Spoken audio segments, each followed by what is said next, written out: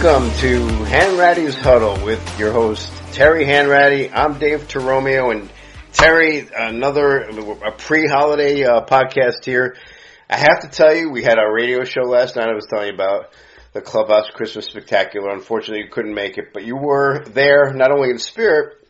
We talked about the podcast for a good while. We talked about you, what a good guy you are, and how you have these great stories, and how you don't take yourself too seriously, and how much fun we're having doing this. So, on behalf of Rob Adams, Mark Jeffers, we want to wish you a happy holiday, and also, as we enter this next podcast, want to see what your thoughts are about the world of sports. Well, we do have a lot of things going on out there, Dave. So, it's been fun for the first 7 or 8 weeks we've been doing it. So we'll just keep it going and see what we come up with. And it's amazing because you initially thought, well, how am I going to come up with something to say each week? That was one of my biggest thoughts of even doing this. Yeah. Then I started thinking, there's something always coming up. Always. Several things. And so you're never going to get stale on material, that's for sure. Not in the sports world. Not in this, especially in this world where everything seems to be a little wacky, if you will. So let's start with the wacky stuff. We were just mentioning, our local, one of the teams, unfortunately the team that I root for, the New York Jets, and their constant news cycle. What do you think of all this Zach Wilson stuff? Well, first of all, I feel really bad for the defense they have. Because they are playoff defense. They are really good, and they play really hard. And it's very difficult for a defense to keep up this kind of play with the offense not doing much. And with the offense not really in chaos. Yeah. I mean, they're not doing anything, but they're in chaos. Yes. And I would have never changed Wilson. Right. Keep him in there and give him the year. Rodgers is hurt. He's going to be back next year. Hopefully he doesn't go back this year because I don't really think that you should try to push that because there's no reason to. No reason, yeah. But they're going to, then, it leaked out that I guess they say he didn't want to play because I guess the fans were on him and he was tired of the media and all that stuff. But I was really proud of Rodgers stepping up. Yeah. Saying what kind of kid he was and, take it easy on him because, he's learning the game. And he really, for a quarterback, for a player to go out on management. Yeah. Of course, that shows where he is. He's got $100 million in the bank. Yeah. So he doesn't really need the Jets as far as financial concerns. Right. But he talked about how the Jets front office, let this leak. Yeah. And you can't have that. I mean, the locker room, and the locker room includes the whole organization. Right. So you have to really be locked up in there. Yeah. And you just can't let any stuff get out because, it just hurts people. It does no good for you. Well, I agree with you. And to me, it shows a sign of weak leadership. And you've heard me say this before. I attribute that right to the owner. I think the owner, and this is not your opinion. I'm not speaking on behalf of Terry Hanratty. This is Dave Torromeo. As a Jets fan, as somebody who's lived with this show for 50 years after Namath, took us to the Super Bowl and apparently sold the soul of the team because it's just been ridiculous, one thing after another. But I find Woody Johnson to be really lacking in this area of leadership. I do like Joe Douglas. I don't think Saleh is a good head coach, but you have to pin that on leadership when things like this happen, and it happens to this team all the time. And I really think Woody is hands-on, too. That could be the problem. That's probably the problem because, he's not a football person. Right. And, Jerry Jones in Dallas is hands-on. Right. But Jerry knows football. Jerry played the game. Played football. Played at Arkansas. And he played at a high level, and he's been with it all the time. So when he makes a statement, it's pretty damn good. Right. But when Woody doesn't say much, but I don't think he knows how to push the right buttons. And that seems to be with the Jets, that they just don't. It's typical of the Jets to have a great defense. Yeah. Then to have a real potentially good offense with Rodgers. Then the fourth play of the season, Rodgers is gone. So you just realize, okay, this is the Jets again. This is the Jets again. Same old Jets, just end the season, all the things that we've learned over the years. But I have to say, getting back to Woody Johnson, we think about, this person, I mean, is he a successful man? I personally, because he's inherited billions of dollars from Johnson & Johnson and his father, that means nothing to me. He's done nothing in my book to show. I mean, what does he oversee the vaccine? You know, I mean, does he oversee the baby powder? I'm being ridiculous, but the point is the same level of expertise he has in that stuff is where he brings his football expertise, which is nothing other than his checkbook. Let's be honest. And we don't even know if he was even hands-on with the pharmaceutical business. Well, yeah, I doubt it, right? I mean, they walk in his office and say, "Hey, we have researchers working on this." What's he going to say? Well, let me try it. Good job. Yeah, is it going to make me money? Is probably his question. So, all right. So enough of that. I mean, but I do have a question because you brought it up about the offense and the defense, and the locker room being sacrosanct, and your experience as a player. When you have a team like this, and I don't know if you've ever been on one like this, but do you have the defensive guys and they've just worked their tails off and they walk in the locker room and they lose the game, or even New England. New England has a decent defense, right? They just lost 6-0 last week to the Chargers. So they have to be going through similar things there where it's like they walk in, my God, we only gave up 6 points and we lost. Is there kind of a divide? Is there a guy looking at you kind of like, defensive guy looking at an offensive guy like, what the heck is wrong? Why can't you guys do your jobs, or why are you so bad? There is. Okay. And I think that's where the head coach has to be the strongest. Because if you go back to the early Steeler days when I was there, obviously when my rookie year we were 1-13. Chuck Noll was the first coach. Joe Green was his first pick. I was his second pick. Right. So, I was there at the very beginning. And we were 1-13. With a good defense. Yep. I mean, one thing about Pittsburgh, always had the mentality you hated to play the Steelers, even when the Steelers weren't winning, because you're going to get your butt kicked. Right. You're going to win, but you're going to get beat up. So that's sort of what it was. And even for the first few years before the first year we won the Super Bowl, everybody said, then the only reason they won was because of their defense. Right. Which is true. Yeah. I mean, our defense was that strong. But we didn't make the mistakes on all this. We maybe didn't score all that much, but we didn't give them points. We didn't give them opportunities. Right. We tried to just plug along until it all became one. Right. Good offense, good defense, right. And that's where you got to get to. But the Jets, I think they were on the verge of it. But with Rodgers getting hurt, they just weren't able to. The injury. But I just hope that this Wilson, because I like the kid. I think he has potential. He has a good arm. Everybody's, he has no head. Well, that's a stupid statement because you just aren't in meetings with him and you have no idea what he is even inside his head. But I think you really have to give him, don't pull him in and out. I think that's where Salah made a mistake. Live and die with the kid because the season's basically over as far as playoffs. No, it's over, right? Yeah. So, but you're right, and we've seen this before with Sam Darnold. It's like and others, and it's like I think they've listened too much to the media and too much to the fans. If you have a plan, stay with your plan. Now, Zach Wilson, I think you're right. I think in 5 years we're going to say, man, the Jets should have stuck with this guy because. He, as good or bad or indifferent, he probably needs a change of venue. He probably needs a change of scenery. I think he does. Yeah. At this point, I think he needs a change of scenery. And if you look back, Sam Darnold was not the problem here. Right. And they gave him, he was a first-round pick. Yep. And they gave him up basically for nothing, so that hurt him in the draft. They ended up having to take another quarterback, number 2 in the draft. Yeah. Where if you're number 2 in the draft, you can trade that spot. Right. To anybody. And get 2 number 2 picks. Yep. And get 2 really good offensive linemen. Yes. Well, and you build from there. Yeah. But everybody is caught up with the receiver who catches the ball with one hand. Yeah, exactly. One time, though. Yeah. Or the quarterback who has all this, whether it's the Heisman or whether it's All-American or whether it's just this flair. Yeah. But if you don't have, and we've said it before, and I'll keep saying it again because that's the biggest thing about football. Yeah. If you don't have the offensive line, you don't have a team. It starts in the trenches. It always has, and it always will.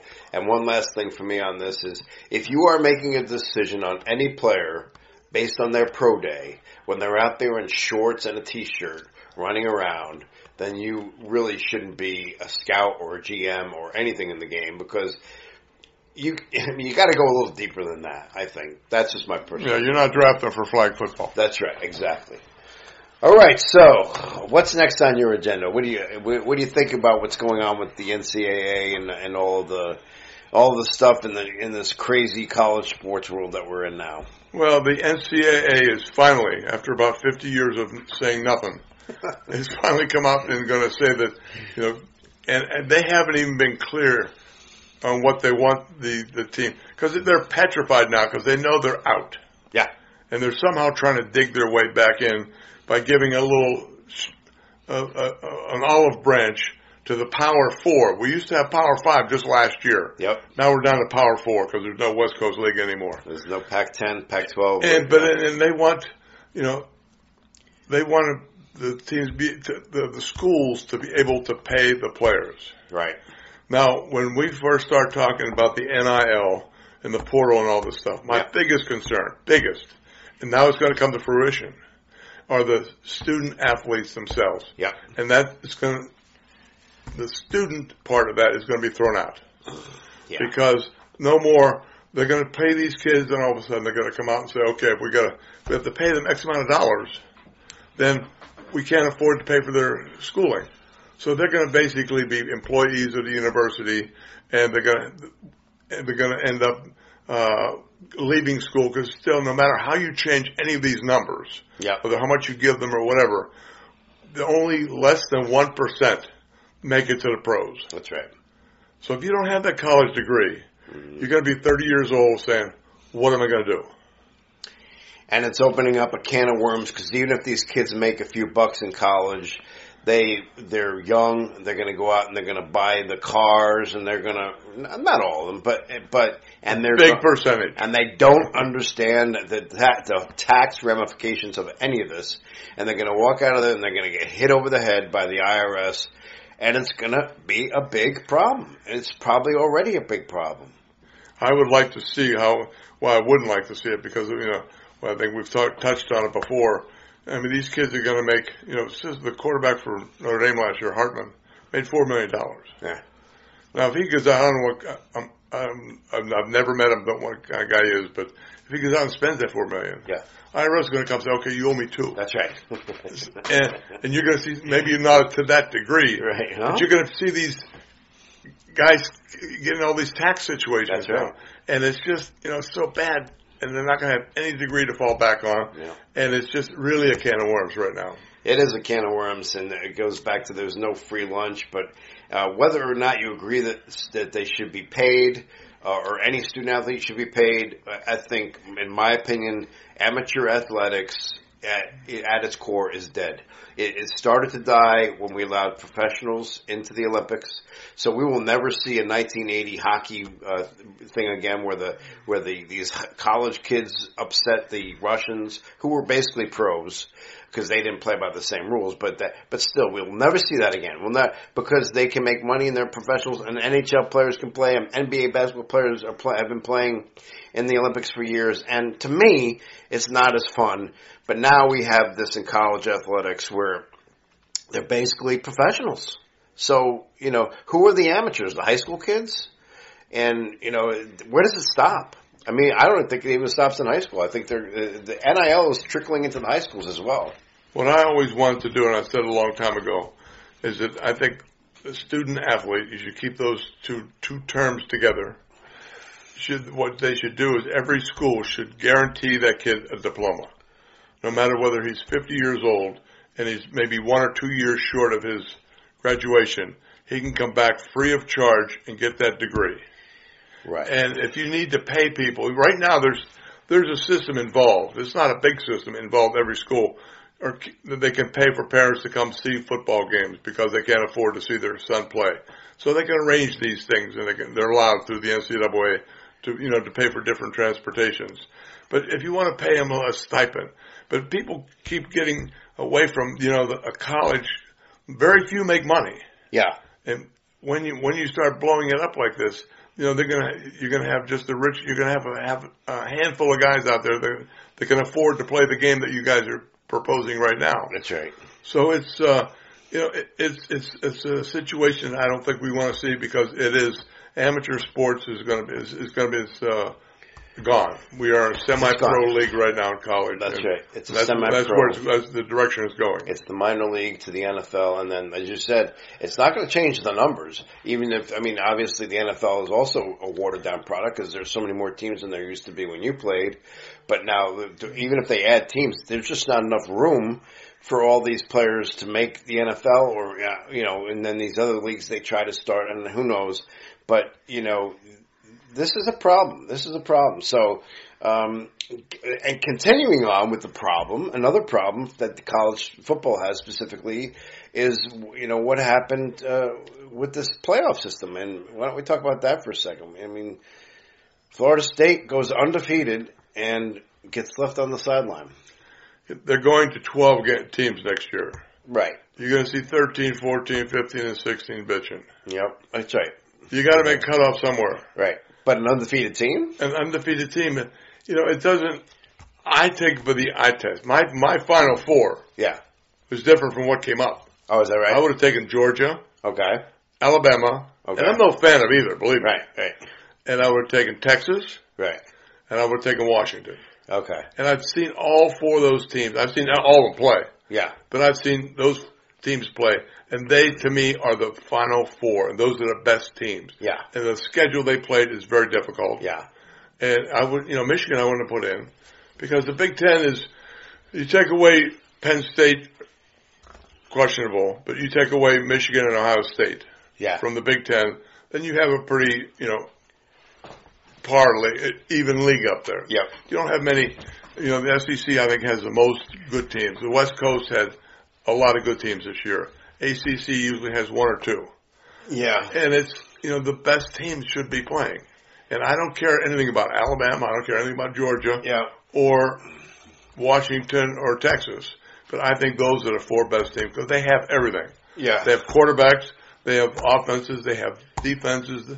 And, go on. They have nothing, no weaknesses. Okay, and that's a fair assessment. I understand where you're coming from. The SEC is by far and away the best college football conference. Maybe the Big 12 behind them with Texas and all those schools. But, and this is actually, there might be litigation now because the governor of Florida has put $1 million into the budget to sue the NCAA. It's crazy what's happening in the sports world. But I think, and here's a telltale thing, and I know you love Michigan. I know you do. But did you see the reaction of the players when they flashed up that they're playing Alabama, the Michigan players? Yeah, I saw that. It was not very. That wasn't very enthusiastic, was it? Right. Because they had all the film. Yeah. On Georgia. Yeah.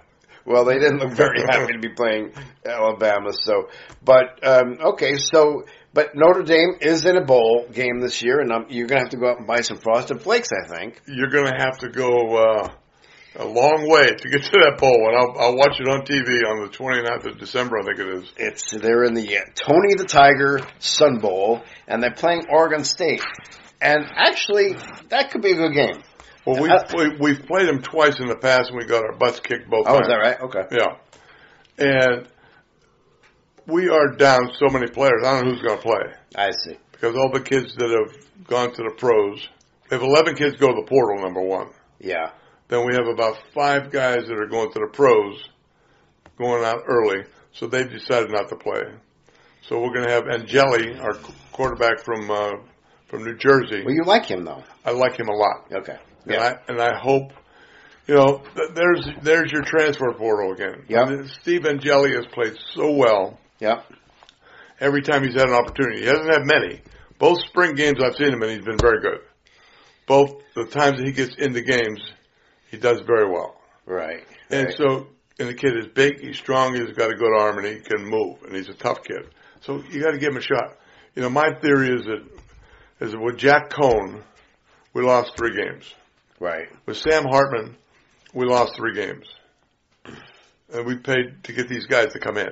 Yeah. Why not just teach them, you recruit them as a high school senior and just teach them how to play quarterback. Just lift them up from within. Yeah. That's what, now there's rumors that we're going to get the kid from Duke. Oh, yeah, I saw that. As another stopgap. Right. We have a 5-star coming in from Michigan next year, C.J. Carr. Okay. Who's Lloyd Carr, former Michigan coach, grandson. Oh, is that right? How about that? Yeah. So he's coming in, and I'm sure Michigan's not happy with that because they're losing a 5-star quarterback whose father used to coach there. But it's just, when do you put the stops on and say, okay, no more transfer portal for quarterbacks. Let's develop them ourselves. Yes. You're telling me two things. First of all, your recruiting's bad. Right. Or you don't know how to develop a quarterback. Because you should be able to put them in the pipeline. As a freshman, you teach them. Get them into games occasionally. Get them here. Don't lose their eligibility. But keep them. And now you have a finished product. Right. But now once you keep bringing kids in, how do you recruit top-notch quarterbacks? Well, you're going to recruit a kid and say, you're coming in. But, each year until you're a senior, we're going to pick someone else out of the football world to play quarterback for us. Yeah. So there's got to be a point where they stop and just let the kids develop within their own system. And we're also seeing a lot of this, what you're saying about, like, for example, the Holiday Bowl. Louisville's playing Southern Cal. Well, Caleb Williams isn't playing. And whether you agree with it or not, I mean, I love the bowls, all the bowls, and I love the bowl season. And some of these bowls are pretty interesting. I mean, the names of them. You have bowls where you didn't used to have bowls like the Fenway Bowl in Boston, the Pinstripe Bowl in New York. Come on. But here's a good one, the Pop-Tarts Bowl. So that's in Orlando, Florida. So Pop-Tarts obviously is a sponsor. But, so let's put college football in the rearview mirror for a second and talk about your Steelers, because they play tonight. They play the woeful New England Patriots, and I love being able to say that about the Patriots. Don't hate me. But a good Jet fan loves to see New England win the pain. And we really do. But at the end of the day, the Steelers play the Patriots, and the Steelers are coming off a really bad loss. And the whole town is talking for Mike Tomlin to get out. Oh, God. Well, I don't know what kind of coach he is. I really don't know. He's been very successul, but I never hear him say anything. He pontificates after a game and doesn't say much football. He does ramble. Yeah, and he doesn't. On the sideline, he's so emotional. Just like your coach with the Jets. Yeah, I mean, he's on the sideline very stoic. Yeah, he looks the part, but I don't know if he's a good coach or not because I never hear him say anything other than he's the best thing for us this week. Yeah, exactly. It's called coach speak, and it gets annoying after a while. But you wouldn't hear Vince Lombardi say stuff these guys say. No, and Pittsburgh has been so up and down. They're not that good right now. But they're better than New England. I hope. I mean, last week you would have said we're better than Arizona, and we're playing Arizona at home, and we still got beat. Well, and here's I think this is why people are on Tomlin, because one of the players said, and I don't know who it was, you could probably look it up, one of the Steelers said after the game, we just overlooked them. We really didn't take them seriously. So, speaking of Arizona, and that's the head coach job. That's exactly right. That's exactly right. You've got to get your. My coaches, I've said it before. All three of them are in the Hall of Fame: my high school, college, and pro. Right. And they hounded us. Yep. When we were playing a quote bad team. Yep. And because he said they're not going to be bad Saturday or Sunday. Right. So you got to really get up for these games, and they really pressed you. Yep. And some of our hardest practices in those three levels were against teams that we were getting ready to play that were much inferior to us. Right. Because our coach did not want us to get lackadaisical. So and they'll bite you. You got to realize every team in the NFL is a pro team. Right. So they have the ability to do something good. Whether they consistently do it, each play to play, that's their downfall. And they then, have ability to get hot. You're right. And then maybe the most important game of the weekend around here is we have New Canaan playing Darien in the championship game for the state title at Rensselaer Field, where UConn plays. And I don't know if you saw how New Canaan won last week. They played. I did not see. I heard. Amazing. Briefly, Maloney gets up 8-0 early. New Canaan ties at 8-8 in the fourth quarter. But here's the thing. I mean, Lou Marinelli is a legend here in New Canaan. I mean, 42 years or whatever it is. But I was watching, and this essentially what happened. I'll be real fast. They're not in field goal range. They're going to try like a 47-yard field goal. I mean, there's no way this kid's going to make it. He has his lineman, move. legally. And Maloney jumps offside. Okay. Then they do the same move again. Maloney doesn't jump, but then they go into 3-point stance and they jump. He got 10 yards on penalties in the last second, and the kid made a 37-yard field goal by a foot. And wow. It was amazing. I mean, I felt so bad for those Maloney kids. But here's what I really liked. I saw a lot of the New Canaan kids, as soon as the game ended, and the Maloney kids were just sprawled out in the field, just upset. And they went over to those kids and tried to console them, and I thought that was really good sportsmanship. Good sportsmanship, good parenting, good coaching, and that's what I want to see in any program, high school, college, pro. That's what you look for. That's right. All right, Terry, we'll try to get one more in before Christmas. Sounds good, Dave. And for now, we're going to sign off. This is Hanratty'S Huddle with Terry Hanratty. I'm Dave Torromeo signing off, wishing you the best. Until next time.